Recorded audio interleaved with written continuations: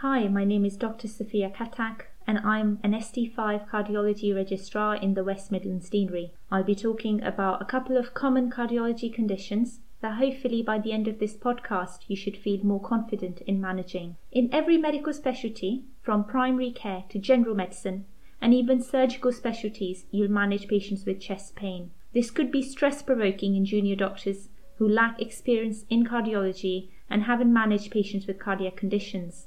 During my on-calls, I get several phone calls from junior doctors to interpret raised troponin in the context of tachyarrhythmias, infections and other conditions, and also management of angina in patients with known coronary artery disease but normal cardiac markers and ECG. I start off by discussing chronic coronary syndrome.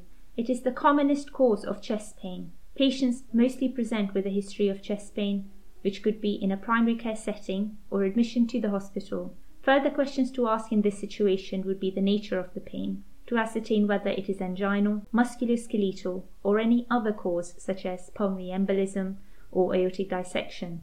Angina is primarily divided into three types. Typical angina, which comprises of 1. Substernal chest pain or pain in the neck, jaw, shoulder or arm. 2. That is precipitated by exertion or stress. And 3. Relieved by rest or GTN within 5 minutes. Atypical angina meets two of these three characteristics, and if none of these are present, it is non-anginal chest pain. Patients with chronic coronary syndrome can present in various ways. They could present with stable angina symptoms or dyspnea, mainly on exertion. If they have symptoms at rest, it will be classed as unstable angina. Patients may also present with new onset heart failure or LV dysfunction on echocardiogram. Before any tests are considered, we must assess the patient's general health, comorbidities, and quality of life. If revascularization is unlikely to be an acceptable option, medical therapy may be the best appropriate treatment. Basic tests include a resting 12-lead ECG, chest X-ray, blood tests such as full blood count, Usinase, lipid profile, and screening for diabetes is also recommended in patients with suspected or established chronic coronary syndrome. This could be in the form of a random blood glucose check, and if raised, HbA1c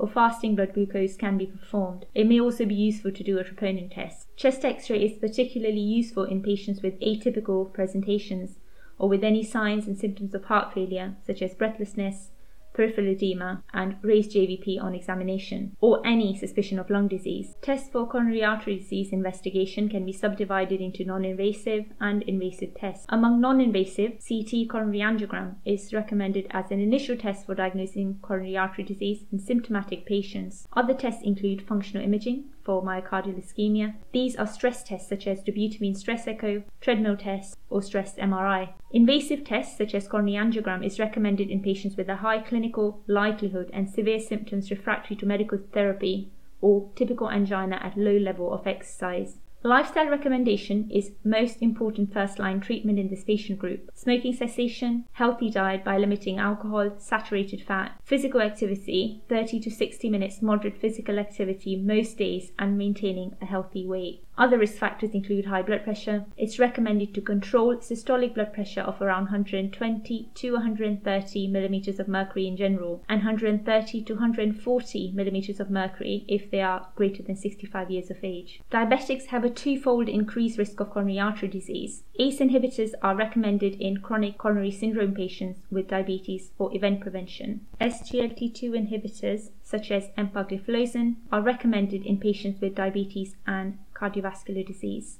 GLP-1 receptor antagonists such as liraglutide, semaglutide are also recommended in patients with diabetes and cardiovascular disease. Likewise, chronic kidney disease is also an important risk factor with a high incidence of ACS in patients with end-stage renal failure. It is recommended for any risk factors to be controlled to target value.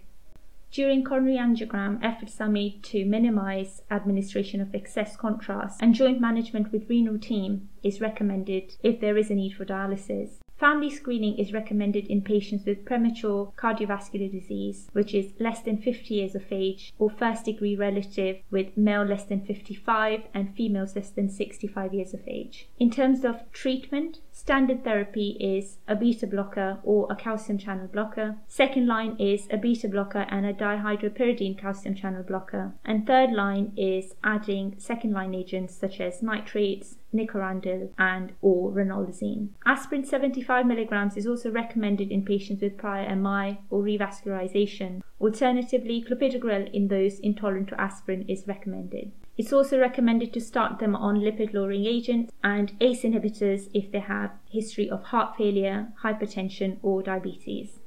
Now moving on to acute coronary syndrome or acute myocardial infarction. The patient presents with acute chest discomfort described as pain, pressure, tightness, or burning light sensation similar to indigestion. Based on ECG, they can be subdivided into ST elevation myocardial infarction or non-ST elevation myocardial infarction.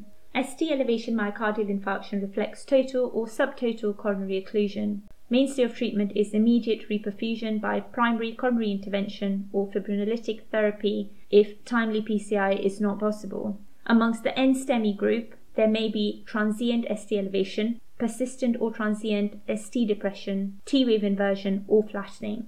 Acute myocardial infarction is diagnosed with detection of a raised cardiac marker such as troponin T or I and at least one of the following symptoms. Symptoms of MI, which I've just discussed above, new ECG changes, development of pathological Q waves, echocardiogram showing regional wall motion abnormalities consistent with ischemia, and angiogram finding of intracoronary thrombus. Myocardial infarctions are of a few types. The most common is type 1 MI, which is characterized by atherosclerotic plaque rupture, erosion, ulceration resulting in intramural thrombus formation in one of the coronary arteries. This results in reduced blood flow to the myocardium, resulting in necrosis. Type 2 MI is a myocardial necrosis from imbalance between myocardial oxygen supply and demand. There's also types 3, 4 and 5, which are less commonly used terms. I certainly haven't made a diagnosis during my clinical training. Another thing to bear in mind is that elevated troponin is not a specific marker to myocardial infarction. Other conditions resulting in cardiomyocyte injury and therefore raised troponin include tachyarrhythmias, heart failure, hypertensive emergencies, myocarditis, Takotsubo syndrome, valvular heart disease, aortic dissection, pulmonary embolism, renal dysfunctions, acute neurological events such as stroke or subarachnoid hemorrhage, hypo and hyperthyroidism. In patients with confirmed ACS, dual antiplatelets are recommended. This is usually an aspirin combined with a P2Y12 receptor inhibitor. In the UK, we commonly use clopidogrel, ticagrelor or prasugrel. Anticoagulants such as unfractionated heparin, enoxaparin or fondaparinux is used in NSTEMI patients before PCI. Other management is similar to chronic coronary syndrome. Prevention medications include a beta blocker, ACE inhibitor and statin, but at a higher dose such as atorvastatin 80 mg. Thank you for listening to this podcast on acute and chronic coronary syndrome, and thank you for subscribing to Scrubbed In.